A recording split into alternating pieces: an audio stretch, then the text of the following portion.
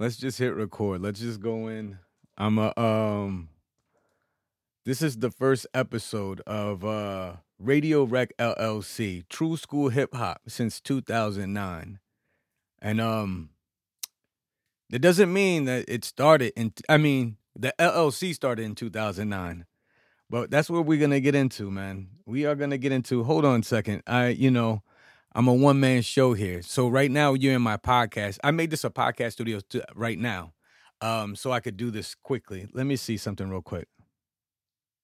Let me see something real quick. I'm just gonna go live on Instagram just for a little bit to see if I can, hold on a second. All right, so it's going live. I guess I don't have to write no what's the name? No title or whatever. We just gonna let it ride there. I'm gonna focus on this right here, what's right in front of me. And I think that's why I made this podcast, this Radiowreck LLC, True School Hip Hop since 2009. And I'm using YouTube's their podcasting situation to start a new podcast, right? I've been podcasting on and off, but right here, I have a whole agenda. And just so you know, so we're on the same page, we're going to talk about it. We're going to talk about, I'm going to tell you the real truth about being an independent recording artist and record label owner. And this is like the stories that I wish I had, when I got started to understand. I already knew, how people say it's 10 years to be an overnight success.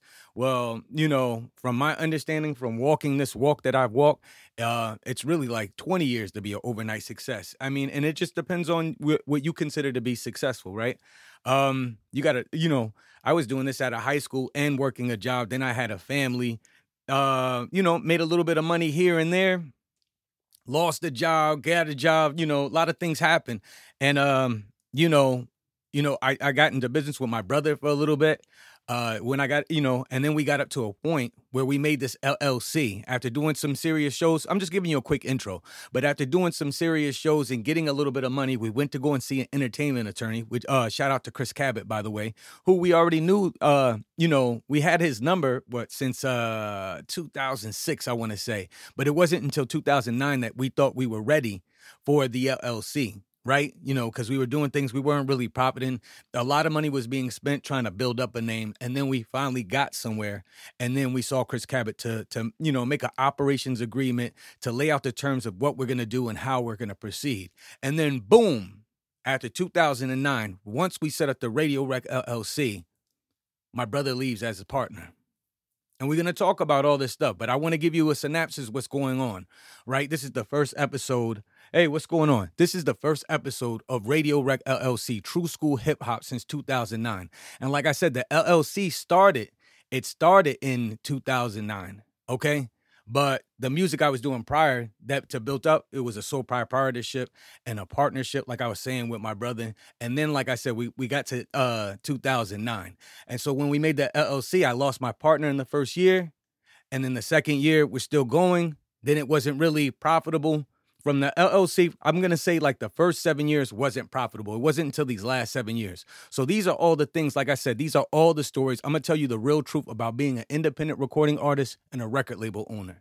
And like I said, these are all the stories I wish I had when I got started, coming out of high school, and what it was really going to take. And like I said, I already knew, from hearing the stories, I wasn't looking for any limo to pull up or somebody to fly in and save me and stuff like that. I had a firm grip of, I wanted to build a business. I just didn't think it was going to take this long, and I didn't see my business being the way that it is right now. You know what I'm saying? But I am, for the last 7 years, have been running my own recording record label on the profit side. After all that, on the profit side. I mean, this is something I do all day. And I'm going to tell you how I do it, right? Because I use the music and I use the videos and I use my expertise in the studio and my expertise with performing, producing, but I used it to sell something else that was able to give me a living. And a lot of people already know because I've done 4,000 recordings over the last, 7 years or whatever. And a lot of that things that I sold was voiceovers and my skills in vocals, recording vocals for people. And then my skills in songwriting at times for producing. So we would do jingles, podcasts, drops, radio tags. And like I said, voiceovers, vocals, it was all kinds of stuff, little bit of editing and stuff like that. So I think it's very, this kind of storytelling right here, is necessary because there's a lot of independent artists out there and there's a lot of people, oh, this service, that service, and you got to do this before you do that, and you got to spend all this money, and you $250 to break a record, and yeah. Yo, and I've been there. You know, 150 of my own bread that I spent, and you just can't compete to the record label. So what they're talking about is having a big budget, but having a big budget means that either you're coming from a rich uncle, aunt, family member, or you're going to the label and hoping they'll be your daddy Warbucks. But the only problem is, you know, they're bossing you around when it's their money. When it's your money, you might not have the same money, and you're gonna have slow growth. But it gives you a chance to build your business brick by brick by brick. And if you're patient, you know, so record label, I bet you didn't know this, right? You know how like a copyright, when you copyright a song, it lasts your lifetime plus 75 years, right? But did you know that a company, like a corporation, LLC that owns it, it goes your lifetime plus 90 years of, well, the record label's lifetime, whatever that is, and then 90 years after that. Or something like that. Don't quote me, but it's longer than your individual self. So you see, like, what I'm saying is that, you know, like for me, my focus was making timeless music, seeing all the way down the line. And, you know, record labels have a tendency to do that too, right? You know, like as artists, we want everything now. So we're willing to take the short bread and then somebody be our boss. And then we don't like it, you know what I'm saying? But it's like a label is looking at the long term. So, you know, see if, you know, we're going to make money forever or what? How am I going to make money forever? And so, you know, for me as an independent artist, I already kind of had that mentality. I wasn't looking for nothing quick. I was looking to build something. And that's because of, you know, who I looked at as role models at the time. You know what I'm saying? I'm a little bit older. So, you know, at the role models I saw doing things in the music business and really making a move on an independent scale and then making it bigger was people like Jay-Z, people like Puffy, people like Master P. Then a little bit later, Slim Thug and the whole Texas movement. And, you know what I'm saying, even on the Bay Area with Too Short, too. You know what I'm saying? And a lot of things were, you know, just coming out the trunk and doing things. And, you know, and I understood real quick, even, you know, being young, while people were looking for somebody to come and save them, you know what I'm saying? I realized it was a pimp whole business. So, you know, and if you wasn't doing the pimping, and even if you pimping yourself, then you was the hoe. You know what I'm saying? So it's like somebody, you know, giving you money and something like that, you know, to do your thing. You really a hoe, you got to ask for them, right? So what I realized is that if you got something really, really dope, don't ask for somebody. Don't ask for somebody to invest in you. Take your money and put it in yourself. Double down on yourself. You know what I'm saying? And so that's, you know, and then, you know, when you're doing like that, you forced it, you saying that you dope, now you put your money where your mouth is if you really dope. And if you really dope, people going to go to it. And if you're not, people going to tell you. And then you got to come back and figure it out. But it's amazing because a lot of motherfuckers, like, you know, my damn. But you know what? A lot of people will swear to you they're the dopest thing on earth. They the next up, but they don't want to spend no money on themselves. But if you really that dope, you know what I'm saying? Like, oh, you know, you should invest in me. You know, we'll blow up. We'll get rich. We'll do X, Y, and Z. But the thing is that if you really that dope, why won't you put money in you? Why won't you put money in you?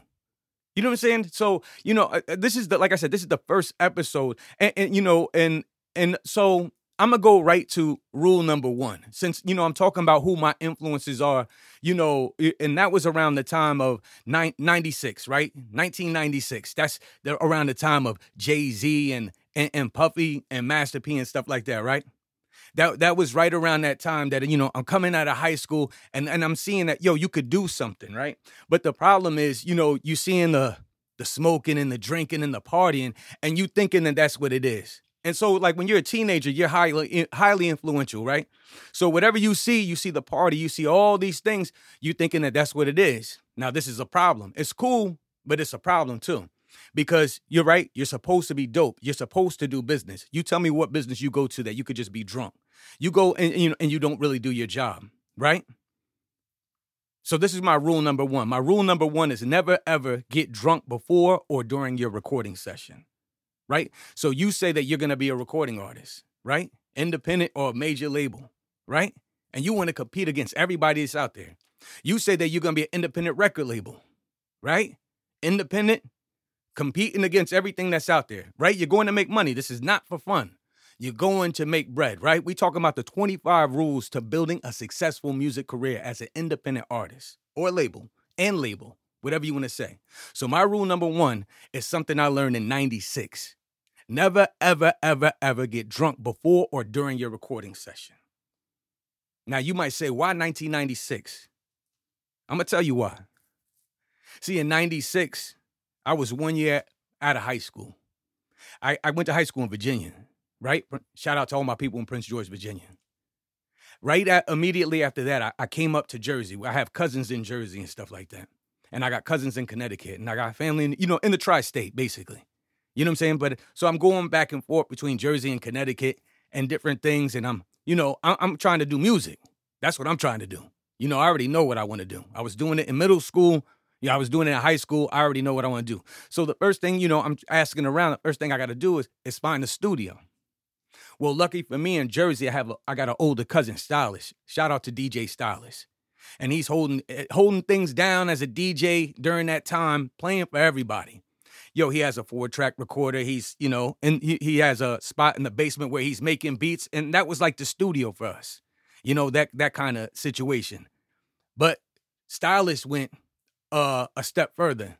And there was a studio in, I can't think of the name. Eatontown. I can't think of the name of the engineer that was working there. And I can't think of the name of the studio. This was 96, by the way, right? But anyway, Stylish said, hey, on his 4-track player that he had, he made a beat. And he said, yo, Sticks, that's what people call me, right? I want you to rap over this thing. And he booked studio time. And I was so, again, you thinking, you watching your influence and you're like, oh, it's the party thing, the party. Everything's a party, right? So when he told me that, hey, come to the studio, I was so excited. I didn't know what to expect. So, that summer, we were chilling all summer, doing like little live sets and doing all kind of different things, right? So, everything was kind of like a party. I was chilling with my cousins and stuff like that. It is what it is. But the ill part, so I don't know what was in my mind. I'm supposed to come up, right? Now, this is rule number one, right? Never, ever get drunk before or during your recording session. And this is how I learned real quick. Because I was so excited, I came to the studio with not one, but 2 40s, right? With 2 40s. Now, at this time, I'm all about 145 pounds, right? I'm out there smoking and drinking and having a good time. There's nothing wrong with it. Nothing wrong with having a good time, right? But when you on the job, right? You spending money, you trying to do something to make money, right? So I have the nerve to go up there with 2 40s, right? And I think the session was like 2 hours. Now, if you're on your job, you should know your lyrics. You should have practiced your lyrics. So when you get up on that microphone, you know exactly what to do. You on your 1-2. Even if you don't know how to exactly record, if it's your first time recording, at least if you know your song, the engineer and the producer will help you. And unless the engineer and producer, same thing. Either way, they're going to help you to get through the song, the recording session. And you're going to learn from there. But you can really do yourself justice by not getting drunk before and after. And I'm telling you through experience. I came with 2 40s. Now, my cousin and them at the beginning of the session, I think it was like a 2-hour session. My cousin at the beginning of the session, he's getting the beats together, right? He's getting the beat together with the engineer and all that good stuff. But the issue became in that first hour while he was getting the beat together, I already had drunk the first 40. So I'm already buzzed, okay? And if like I know, alcohol is a liquid, but it do dry you out, right? So I'm already groovy, right? But I know no problem. I know my lyrics, so we gonna be good. Or at least that's what I said. So then he says, hey, yo, Sticks, you ready? You gonna go in the booth? Yeah, I'm ready. Let me take another drink. You right? So I'm about, a quarter of the way in my second 40, and I'm ready to record. Engineers loading up the beat. Here we go. Boom, boom, boom, boom. And I'm just going, slurring. You know what I'm saying? I'm saying my rhymes. But, but I at the same time, I'm not really saying it clear. I'm not really having no, it's just a drunken style. Now, if it's the drunken style that you were going after, then hey, that's a good thing. But if it's not, and you're trying to do what's best for the record, right? Because see the thing here, another thing, a little star to that, never ever get drunk before or during your recording session. Another star is that as an independent artist, or as any kind of artist, Your job is to be dope. You get no kudos for that. You supposed to be dope. You supposed to be on top of your game. You supposed to deliver the performance and the lyrics at the best of your ability. The music supposed to be at the best, right? You want people to buy it. Think about when you go to restaurants and you do, you wouldn't give them no bread if it was crappy service or crappy food. You wouldn't, if you did, you'd be like, I'll never come in here again. So same thing with the recording, right? So you want to be at your best. How can you be at your best? And especially if you were singing. But we're going to take rapping and singing, whatever. How can you be at your best if you're dried out? Right? On the microphone. How can you be at your best if you're buzzed or even just sloppy drunk? Think about the time that you're wasting in the studio. Partying. You could party afterwards, right? You think a lot of times when you're drinking and throwing it back that you're holding it together. But you think about this. There's a reason why you can't operate heavy machinery while you're in there, right? There's a reason. You're not as alert. You're not as sharp, right? So, again, even before you're getting paid to be a recording artist in a record label, you need to treat it like it is your job in your business and go up there and knock it out. And then once you knock it out, you could do all the extra stuff. Think about it as like having beer with the guys, with the people at work after work type of thing. Get the job done and then go and do whatever you're going to do. But at no time in the studio, if you're really serious about it, I don't care what you saw. Who did what, did who? Oh, when you watch the documentary, who and this and that, like that. Yo, go and talk to any professional person, even the artist themselves. Hey, artist that can't help himself, that's on him. But him or her. But then you talk to people that are successful, right? And people trying to do things. They want people in there that's about their business. Can you get in there and how many songs can you knock out? Can you even if it's not one song, how much work can you put in when you come to that studio? If the work that unless you're getting paid to party, put the party to the back and handle your business. Okay? So that's rule number 1. We're going to end this one right now with this. And I'm hoping that you're feeling this. Again, this is Radiowreck, LLC, True School Hip Hop since 2009. This is a new podcast I'm trying out on the YouTube thing, right? Because YouTube is rolling out the thing. I'll still put it up through Spotify and all that stuff like that. But, all that other podcast episodes from the other podcasts will be there. But this is a whole new thing, and we're going to try it out. I'll put clips up on social media, see what you like, and then we'll see you next time. You know what I'm saying? I'll see you next time, and then we're going to get to rule number 2. Yo, this is Uni V Soul. Peace.